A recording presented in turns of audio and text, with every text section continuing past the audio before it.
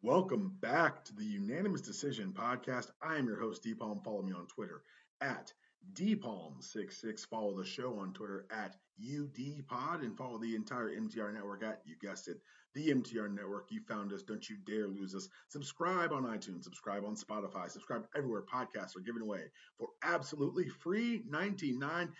Leave those 5-star reviews on iTunes. Read what you wrote on the air. Good to be back, guys. Little life update. So, if you've been listening to the podcast for a while, first of all, thank you. Second of all, we just got a new house. There's been a lot of moving, a lot of figuring things out, trying to make his house as comfortable as possible, as quickly as possible. But that also means that it's been a little while since I've stepped in front of a microphone in any capacity. And I would say this is the first podcast I've recorded in the new home. Except on Saturday, I sat down with Aaron Freeman from the Unreasonable Fridays podcast and podcast network, excuse me, and we recorded a great hour and a half. We talked about everything. You're going to hear a lot of it today. But I didn't record on either device I used to record. And that is a rookie mistake. That is a new mistake. That is a mistake I made because I was in a new room. I was in a new setting, a new surroundings, and I fumbled the ball. But I'm back. I'm going to get you guys something new because honestly, if you got in the podcast from Saturday, you wouldn't have my reaction to everything that happened on Sunday. And trust me, we're going to get into it. But you may notice from the title of this episode, the reason we're here, the reason for this season, it came a little later in the year than we're used to, but it does not come when you want it, but it's always right on time. Happy LeBronica to everyone out there. For those who don't know, this is and always will be a LeBron James Stan account.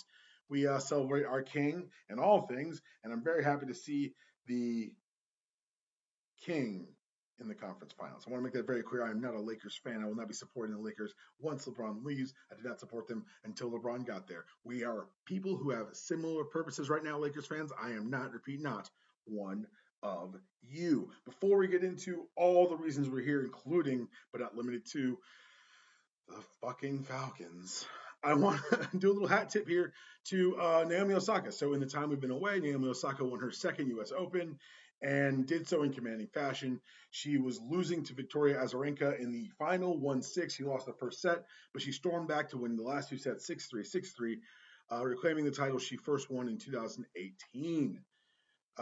It took her, I think it was a little over an hour and 53 minutes to win the championship. She did that. And what's of note for me in this moment is not just that she won, not just that she did it in such a wonderful way. It's that after each tournament, she wore a face mask for interviews. And each face mask had the name of a black person to be killed by racist violence in America: Breonna Taylor, Elijah McClain, Tamir Rice, Philando Castile, George Floyd, Ahmaud Arbery, and Trayvon Martin. In the post-game interview, one of the interviewers said, "What did the masks mean to you? What was the statement you were trying to send?" And she looked that white man in the eye and said, "What statement did you receive?" And in a few years, like when she's settled in some more, Naomi Osaka will stop right there and she'll let that white man stew on national television. But she rescued him. She kept talking and she explained further the point that she was trying to elucidate through her actions and through her statements over the course of the tournament. Because make no mistake, she still plays tennis. This is still a country club sport. This is still one of those things where it's like, oh, they're in here. And it's not lost on me that the mainstream media is willing to embrace Naomi Osaka because of lots of reasons. But it's also not lost on me that she has been unrepentant and unwavering in her blackness. And it's refreshing. And it's nice to see her. It's not nice because I want to make this point. The fact that she has to do this disgusts me. She's a 22-year-old woman who is the number 3 player in the world. She's won another major. She shouldn't have to spread her light over these things. She shouldn't have to dedicate part of herself, part of her celebration into reminding the world that these injustices continue. But we don't live in the world we want. We live in the world we live in. And so I tip my cap to her. I wag my finger at the media who for years ignored Serena Williams or treated her in a certain way or covered her in a certain way because she did not fit some sort of ridiculous aesthetic desires of these horny sports writers. Serena was talked about so Naomi could be celebrated. And the fact that Naomi is not only knowledgeable of this truth, but is using it to further the messages and to reach behind her for the next generation, your Sloane Stevenses. Like, and all this is through that lens of, I wish she didn't have to. I wish she could just be a kick-ass tennis player and whoop these people and stun on them and be done with it. But she can't. And she knows it. And she seems to be okay with it, even if it makes me uneasy. So I tip my cap to her and I wag my finger, my friends. That's right, going back to a little Colbert Report for all you nerds out there like me. Tyron Woodley. Now, for those of you who don't know who that is, God bless you. But Tyron Woodley is a MMA fighter who fights for UFC. He had a fight this past weekend against Colby Covington, and he lost. For those who don't know, Colby Covington does what but it's not, I don't want to call it and make it reductive as MAGA cosplay, but I don't know what's in his heart. I don't give a shit. What he does is he comes out here and he says that, oh, Black Lives Matter are all this horrible, horrific, terrible shit that shouldn't even be covered. But because he says the things he says, and because he won that fight against a man who was using Black Lives Matter as a costume, which we will get to in a second, I'm having to hear actual people who actually do things respond to his bullshit. And there's been no outcry from the MMA media or fans. Now, some might say, well, that's because they don't feel it's their place. But I say it's because he's saying the quiet part loud. We're talking about an organization which proudly and loudly has aligned itself with the racist in office. Dana White spoke at the RNC. So yeah, it's let's talk about Tyron for a second, because Woodley he was trying to sell a fight. And that's one of the reasons, one of the problems that we've seen this summer, spring, whatever you want to call it, this time period that just is occurring currently, is that we've watched people take Black Lives Matter and the things it stands for and co-opt it for wherever they want. And for Tyron Woodley, it was get these buys up, get my money up, and move on. It was a costume to him. It was cosplay to him. And it was just as injurious as everything Colby Covington does. So, would I have liked to see Colby Covington get knocked out? Absolutely. Will I lose any sleep over him not getting knocked out? Not especially. But will I ever think of Tyron Woodley or him again? Probably not. Let's go back to some good news in sports, because last night, news broke. Bubba Wallace is walking away from Hendricks Motorsports. That came out a couple weeks ago, didn't really cover it. Now, he has a new home, because Bubba Wallace will be joining a brand new NASCAR team backed by Michael Jordan and Denny Hamlin. This is big. Reading Bubba Wallace's tweet about the announcement, this is a unique, once-in-a-lifetime opportunity that I believe is a great fit for me at this point in my career.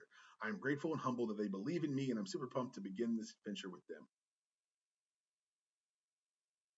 Guys, so many people listening to me right now don't know who Denny Hamlin is, and that's fine. He's a racer. It's not hugely important that you know who Denny Hamlin is, but Denny Hamlin's very good at what he does as far as driving cars.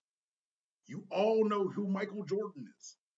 This will not be a half-shit endeavor, unlike the Bobcats/Hornets. I joke, I kid. Relax, Charlotte fans. Put down your pitchforks, whatever they carry in Charlotte. I say all that to say this. One of the reasons why Bubba Wallace, and this is not me, this is other people who know more about NASCAR, but one of the reasons Bubba Wallace hadn't really seen the success we thought we'd see is because, honestly, they hadn't put the money behind it. They hadn't put the funding behind it. We got funding now. Let's see what Bubba Wallace is going to do, because this is very impressive to me, very exciting to me, and it's as NASCAR has said for years, they're growing this. They're trying to grow the sport in other demographics, and for years it felt like lip service. And maybe, just maybe, this is the first step to it becoming something more, because I think NASCAR, whether through hook or crook, found a way and reason to embrace the changing zeitgeist, where the world went from woke equals broke to whatever we're in now, performative workness. I don't know. NASCAR took the opportunity to do what they wanted to do. They got rid of the Confederate flag fucking final. They made large, bold statements, proclamations They stood behind this exceedingly popular black driver. And the question for me was always, well, what's next? Because this is always super nice. Like, I don't want to downplay this. Seeing the Confederate flag removed from NASCAR is something I thought I'd never see in my time. And for those of you who scoff, come live in the South. I never thought I'd see it. So that's not a small thing for me at all. But this here, for Bubba Wallace particularly, is a big deal. And I commend him and I commend Hamlin and Jordan for finding a team, fielding a team that I think can actually be successful in NASCAR's highest series. So one of the reasons I have struggled with getting back on the podcast track is because this has largely been, no spoilers here, a college football centric podcast. For years, I've kind of built my brand around CFB to the point that if you know even the beginnings of my podcasting, it's undeniable. I was living in Philadelphia. I picked up a microphone because my old roommate, Chad Floyd, you've heard him on here before, had started writing for a Georgia football website. And I didn't want to write because writing is boring and sad and lonely. And I did some. But I said to the editor-in-chief of the site, I said, hey, Andrew, have you ever thought of doing an audio component for the site? And Doogie Podcast was born for 77, 78 episodes. I ran that thing. I booked guests. We ended up having it for one season. We were on internet radio, so I had to do an extra hour every week talking just Georgia football. And when I came over to MTR, it was really important for me that I talked about more because I played college football. I owe a lot of the things that are in my life to college football, to the college football industrial complex. But that doesn't mean I'm ignorant to the ills of it. One of my old teammates called me yesterday, actually, and we were talking for a while about how the trade-off that we all made at Columbia. We said, oh, we're going to do these football things, even though we knew we weren't going to make the league, but it was going to build a foundation for us to earn money in the future or have a better life, whatever. Most players aren't afforded that. Most players aren't going to college with designs of not making the NFL. We all know the statistics on who actually makes it. For us, for me and my teammates, it was a trade-off. It was you know what, I'm going to go do this thing. And for my senior year, they put me on schedule cards and like subway placards with a bunch of the other seniors. So whatever you want to say, oh, it's Columbia football, who really cares? Yeah, that's a great point. Didn't probably move a bunch of ticket sales. But that professional approach increased donor giving. You see what I'm saying? And if a couple billboards in New York for a team no one cares about can increase donor giving, what do you think is happening in places where this stuff matters? So for years, I've been walking away, like slowly, like tepidly, but definitely walking from college football. And I look at the landscape right now. I look at the landscape where in-person classes are being canceled across the nation, where colleges are now the place for super spreader events of this global pandemic for which we have no real grasp over still yet because America. It's hard. It was too hard for me to reconcile everything I know about this enterprise, everything I'm watching about how it's developing in the current environment, and then to say, let's go watch some college football. This past week, the Big Ten came back, and they said it's about increased testing. They said it's about X, Y, and Z. The Big Ten's back the same reason the SEC and ACC never left. I assume the Big 12. I assume they're playing what they call football. Take these jokes, Big 12. But they're all back for one reason. It's for money. It's the same reason kids are allowed to move into UNC and then forced to move out once their check's cleared. It's the same reason Colorado has in partnership now with a fucking casino. A college football team, college, but most of the football team has a partnership with a casino. Let that shit sink in. This is a sport where they say they cannot pay the players. That's untenable. That these black lives getting hit on Saturday are only exist to line the pockets of bureaucrats and to allow other sports to exist. And now we're going to put them out there in a pandemic. UNC is going to go 3 weeks between games because their opponents keep having outbreaks. Gumbo, gumbo, gumbo. Down in LSU at Coach O, he said most of his team has it or has had it. My love for college football doesn't outweigh my sense of obligation to these kids. And let's remind you that these are children, 18 to 22-year-olds. We want to play. Since the fuck when do we care what children think? I wanted to play every time I got hurt. You know how many concussions I had recorded ever in sports? I played football from 10 years old till 22. I wrestled from 13 to call it 19. Zero. You got on record that 0 concussions. I've had concussions. Told the story here before. Playing Harvard junior year. We threw a pick because Columbia. I've seen it on film. I'm covering the pass. I get cleaned out. My head goes down. My feet go up. It's one of those. My next clear memory is turning to my left tackle. Is getting yelled at, on the bench by our coach. I almost said his name. It's not really important. And I turn to my left tackle and I say, hey, man, why is he yelling at me? He said, you missed a block on draw. We called it sketch, but that doesn't matter to you. And I said, my last clear memory was the pick, man. He says, that was 2 series ago. I looked him dead in the eye. I said, we never had this conversation. And it never came up again. Now, I wanted to play. Did that make it a good idea? When I'm watching my teammates get shot up to go back out there, does that make that a good idea because we wanted it? And again, I ask, if that's happening at Columbia University where no one cares, please take 2 seconds and think about what's happening at these universities where they are not disclosing the number of COVID positives. Plus, I think it's a good year for me to skip college football, honestly. I'm looking at news out of Athens, and I've never been more embarrassed to be a Georgia fan, and I'm going to try to not get as worked up as I did on Saturday. University of Georgia will have 2 jersey patches this year. The first one is for racial equity or equality, whatever they want to call it. I'm all for it. I like it. The patch for that is very good. Together equality emblem on the state of Georgia on the left shoulder. It's that right shoulder that we really got to talk about. Those who don't know, Georgia is celebrating its 40th anniversary of its 1980 national championship team with a patch commemorating 40 years. What they're essentially saying is we haven't won the national title in 40 years. In a season where they vie for their 3rd straight SEC title. Or at least East. I think they lost it last year. SEC East title. Does not matter. There is success in this program.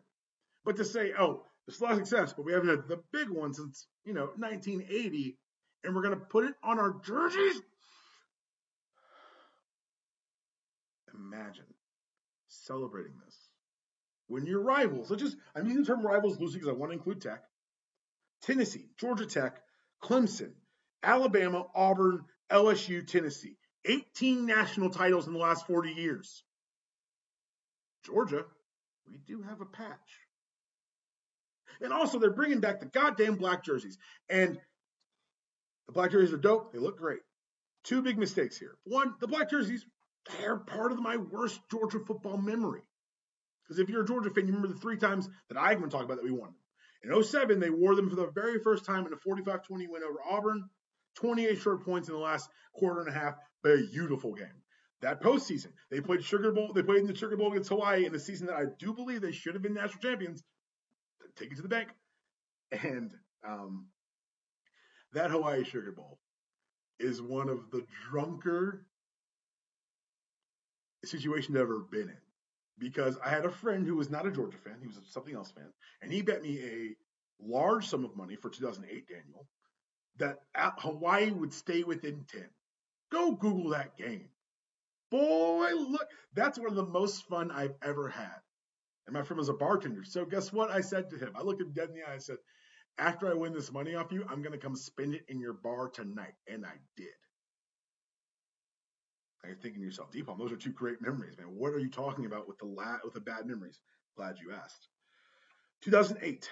I'm living in a pretty dope house with a couple of my friends. I invite a bunch of people over, including my big brother, to watch Georgia play Alabama under the lights in Athens. Couldn't get tickets, stayed at home, had a bunch of people over. Full spread, booze, food, the whole 9 yards. Go Google that game. When I tell you I kicked these people out of my home in the middle of the first quarter, I'm not exaggerating. That shit hurt. That's my worst. Yeah, that's my worst football Georgia loss. That sucked. The number 3 team in the nation got absolutely rolled by Mark Ingram and these here Crimson Tide. 31-0 at the half. You know what? I'm going to stop. Go Google it yourself. You'll understand why I'm so upset about this. But they're bringing those back, and they're adding spike collars to their jersey because we're a MAC team, apparently. I'm really glad I can walk away from college football. Before I walked away, I was sent a bunch of clips about the very first college game day of the year. You saw it was basically the resistance as college football. Lee Corso on air on national television said we should not be playing college football. Kirk Herbstreit fell off his ass and realized that racism is racist and cried about the mistreatment of black people. And then the coverage of that became about the white man's tears more than the thing he was crying about. That's typical. That's par for the course. I get that. My question is, Kirk Herbstreit was one of those voices who said these players kneeling shouldn't be allowed to play. His tears are interesting. I find that his journey is more newsworthy. And when it was covered, when it was broken down, it was investigated, I understood that this is the lens we're going to go through. But no one asked him about the journey. No one asked him how we got here. Because there's a way to do this. There's a very good way to do this. There's an easy way to do this. You can do this. You can tell this story. The quarterback for the Lions, Matt Stafford, former Bulldog. He didn't necessarily say, I believed one thing and I changed, but he did express, and I would invite everyone to go read his post on what is there? It's not The Athletic. Players Tribune.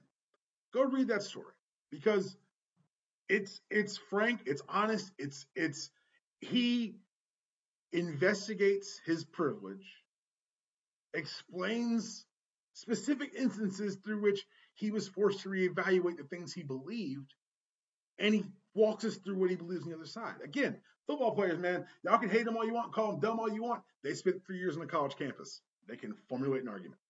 And that's what Matt Stafford did. He's like, look, guys, this is fucking ridiculous. Matt Stafford's from Highland Park, Dallas, Texas. It is, if you're familiar with Buckhead in Atlanta, that's about right. It's those people. That tax bracket. Whole lot of Trump. But guess what? Matt Stafford's like, look, this is fucking ridiculous. So y'all don't listen to us. I hope they listen to him. So, in lieu of having a whole bunch of NCAA coverage this season, we're going to be leaning a bit more in the NFL. That means the podcast may be coming out on Wednesdays or Tuesdays. That also means that I could talk about black shit. Because I don't know if y'all noticed, but if you looked up on opening day this year, there were 10 black quarterbacks starting in the NFL. That's a third of the fucking league. Teddy Bridgewater, Dwayne Haskins, Lamar Jackson, Patrick Mahomes, Kyler Murray, Cam Newton, Dak Prescott, Tyrod Taylor, Deshaun Watson, Russ Wilson. So if you're hearing those names, those aren't just names. Those aren't just guys. This isn't Nathan Peterman. These are fucking guys, man. These are important players for important teams. Difference makers. And what I hate about being old and curmudgeon and cynical is that now I'm couching all of my excitement with, how many black backups are there? Because that is true quarterback equality. When the Nathan Petermans of the world can stay in the league because John Gruden sees something in him. But you don't see that with black quarterbacks. by and large. I'm sure everyone's got, oh, what about? That's fine. Jameis. Jameis had to take a pay cut. Jameis is making less than the guy behind him. And pay cut. That's actually fairly interesting because you look at some of the pay. Quarterbacks who signed deals for more guaranteed money than Cameron Newton in this offseason. Andy Dalton, Blaine Gabbert, Colt McCoy, Jeff Driscoll, Chase Daniel, Marcus Mariota, Case Keenum, AJ McCarron, Matt Schaub still in the league, Matt Barkley, and the Peterman himself. For those who weren't sure, Matt Schaub is actually the Falcons' backup because everything works full circle. Now, I'm not saying all these quarterbacks are worse than Cam Newton. Actually, yes, the fuck I am. It's an embarrassment. And all this like hand-wringing on how did we let Belichick get Cam? The article you write about that, one word, racism. And there are lots of bell was, lots of dog was. No. We didn't know about Cam Short. No doctors could investigate. Hey, whoa. I watched Nick Foles get a shit ton of money thrown at him to not beat out old buddy in Chicago. You give me my kind of money and you can't beat out Mitchell Trubisky? They're paying Alex Smith his full freight to rehab on their dime in Washington. So miss me with some of that nonsense, please. And what's crazy is I should hate Cam Newton. Cam Newton went to Westlake High School here in Atlanta, Georgia, which means he probably beat my high school team a lot. Cam Newton then went to Florida. We all know how I feel about Florida. He then went to Auburn and dragged an Auburn offense that had exactly 0 fellow players play one snap of NFL football to an undefeated national championship season. And for those of you who are not college football fans, not only to win at Auburn, to do so with no other talent around you on offense, and to do so in 1 year. It's the single greatest college football performance of all time, and he beat Georgia to do it, and I should hate him. He then drafted by the Panthers, where he horrified me twice a year. And now he's a fucking Patriot. But he makes all the racists so mad that I can't hate him the way I want to. Why couldn't y'all just leave the racism at home? You know how much more fun, how much more fulfilled I would be if I could just openly hate this motherfucker? But no. I found myself cheering for Cameron fucking Newton on a Sunday night football game because y'all can't act right. I know Boston's torn right now. Boston hard as, ooh, buddy, y'all confused as hell. Because when he uncorked those like 3 or 4 balls that let him throw down the middle, that ball made a noise. His shoulder's fine. Everybody's like, oh, Belichick's going to run the veer option. For now. Wait till week about 7, 8. Whole different offense, baby. Hope you're all really, really, really happy with how we've gotten here. Speaking of here, let's talk about it. So, the Falcons. What do you want from me? You want anger? Don't have any. You want hatred? I'm out. Because I threw my phone across the room in the 3rd quarter of week 1. I said, last year it took me 4 games. I was in for 4 games. After game 4, I said, I'm out on this team. It took me 3 quarters this year. Oh, D-Palm, how about that collapse against the Cowboys? Guess what, guys? I didn't watch it. I'm real in my shit. I'll be a fan, but I don't have to give you my time. I was finishing up a binge of Mr. Robot. It's a surprisingly more uplifting and like life-affirming movie or show than you'd think. It just starts super dark, but it's like the fallout of what if we kept watching Fight Club. Really enjoyed it. Highly recommend. All the first 3 seasons, I believe, are on Netflix or Hulu. And then the last season on the USA app. So yeah, give it a shot. We're all in quarantine. You're looking for things to watch. But I was watching the game on the game tracker. And you can see it on my Twitter timeline. It's still there. With X number of time left.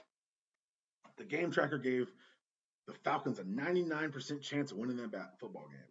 I just tweeted, does anybody believe this shit? And what did they do? What did they do? Sure, everyone's talking about the onside kick and how embarrassing that was and how do players not jump on that and how is no one fired? All very valid questions. But for me, it's the 30 points allowed in the second half. It's the 16 in the fourth quarter. 440, I think it was 441 times a team had scored 39 or more points and not had a turnover. Those teams had never lost. Falcons making history, baby. Changing the world. What an embarrassment these Falcons are. Hope y'all enjoyed that. You got my hatred, you got my pain. Now take my celebration. Because last week, the Los Angeles Clippers were supposed to be next. They're supposed to be the dynasty. They'll reshape the NBA. They're supposed to be a collection of talent that was undeniable. Their perimeter defense was impregnable, and they're the two best players. They were sending tweets to people who were getting eliminated like they had actually done something. I'm 35 years old, man. The Clippers have never made the conference finals in my lifetime. They didn't make it before, and they won't make it after my lifetime. You know why? Because they're the Clippers. Because they mortgaged their entire future to get Paul George. You can check the archives, baby. I was down on this deal the second it happened. I told everyone, I said, I don't believe in this Clippers nonsense. Patrick Beverley's a difference maker. Maybe.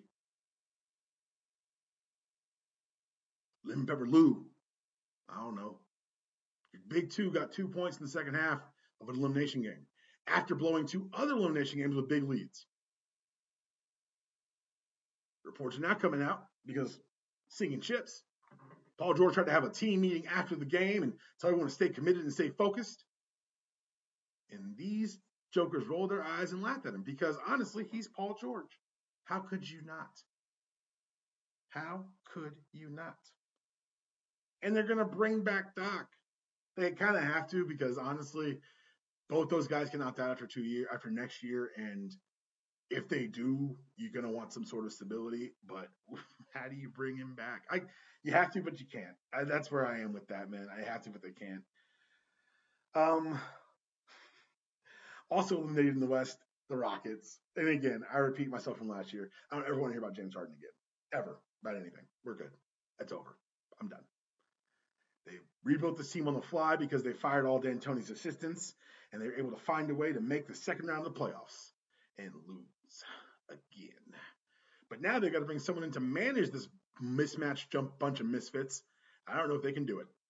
D'Antoni is rumored for the Philly job. I don't know how I feel about that, but we're going to see how it turns out for him. I don't think he's done in the NBA. He's done in Houston, and that's because Tillman Fertitta doesn't have enough money to pay him. Yeah, the story is, he's not coming back, but guess what? Tillman's money is tied up in gambling and restaurants. Take a look outside. What ain't really happening right now? Gambling and restaurants. We now head to the East before I get to the conference finals in the West. And if you think it's okay to ask questions about the Clippers, it has to be okay to ask questions about the Bucks. We don't know what's going to happen with the Bucks. Everyone says, Giannis says he's coming back. He says that. Is he? They're bringing back Coach Bud. Should they? They've indicated they're willing to pay the luxury tax. But if I'm Giannis, do I trust your decision making on team building when I look around me? Seems like fair questions. And last but certainly not least from the second round, tip of the cap to the Raptors, who made it just as far as Kawhi's new team without him. Who really lost here? Let's go to the finals now because we sit right now. It is currently Heat 2, Boston 1. Game 3 went to Boston, and I honestly think that this might have been a bigger turning point than we recognize immediately. Because Game 1 had the double overtime. It had Bam teaching an entire generation of children what onomatopoeia means. And it had a big comeback. Game 2, another big comeback, getting down these holes. Game 3, they couldn't quite get out of that hole. You had the embarrassing thing with Gordon Hayward in the picture. I don't know if you saw this clip. The Celtics tweeted out a picture of Gordon Hayward, who's coming back off an ankle injury and fatigues in a wheelchair with a ridiculous Gordon Hayward quote beneath it. He should be able to sue them for that. That was embarrassing and horrible. But it's going to be a good series. It's going to be a fun series. And this Lakers Nuggets thing, I refuse to count out the Nuggets by any stretch of the imagination. It's a great basketball team. Nikola Jokic is some sort of playoff monster. But when you lose a game the way they lost game 2 on that shot to Anthony Davis screaming Kobe in your face, it's a big hole to dig out of. And not just the kind that the Heat keep digging out of. This is a emotional, that you did what you do. You brought it back. You smoked these cats in the second half. LeBron looked very pedestrian down the stretch. And they still beat you. It's got to ask. This is a question got to get asked. And speaking of LeBron, the King LeBronica, the season, shout out to the NBA for letting him play game 1 on the same day he did not win MVP and was forced to be asked, how do you feel about the voting totals? Of course it pisses him off. He says, oh, Giannis is deserving. Of course he deserves. You're not talking about the top of this league and not be deserving. And you can look at the 82 or 65, I think, games he got in and say, oh, Giannis is the clear MVP. And that's fine. And you look at numbers why it's not LeBron. I look at the way LeBron nurtured Anthony Davis, that relationship, and his playmaking. I look at, everyone calls LeBron a shadow GM. Well, he's in the conference finals. When the Lakers decided not to play the day after Kobe passed, couldn't play the Clippers, he made the call. It wasn't Pelinka. It wasn't Jeannie Buss. So I understand this frustration. He can't say that shit. He can't be like, look at what I do here. He cannot say that shit. But he can think it and can feel. And so for them to get an honest answer out of him, and you heard some of the other people on his team, Vogel, AD, kind of take a bit more aggressive stance. But LeBron's not allowed to take the aggressive. He's not allowed to be loud about how good he is. I understand that. But man, he's going to be gone one day. And y'all going to miss him. Because there'll be no more celebration of LeBronica. That's it, guys. Quick show for you this week. We're going to be back on Sunday morning. We're going to do a Clash of Champions preview with Aaron on Saturday. It's going to be up Sunday morning. And then we'll be back to a more regular schedule going forward next week into the fall. We'll be covering a lot more NFL and a lot more NBA. It's clearly a sports nirvana. We got all these things happening at once. And did you know baseball's almost done? Neither did I. That was your show. See you guys next week.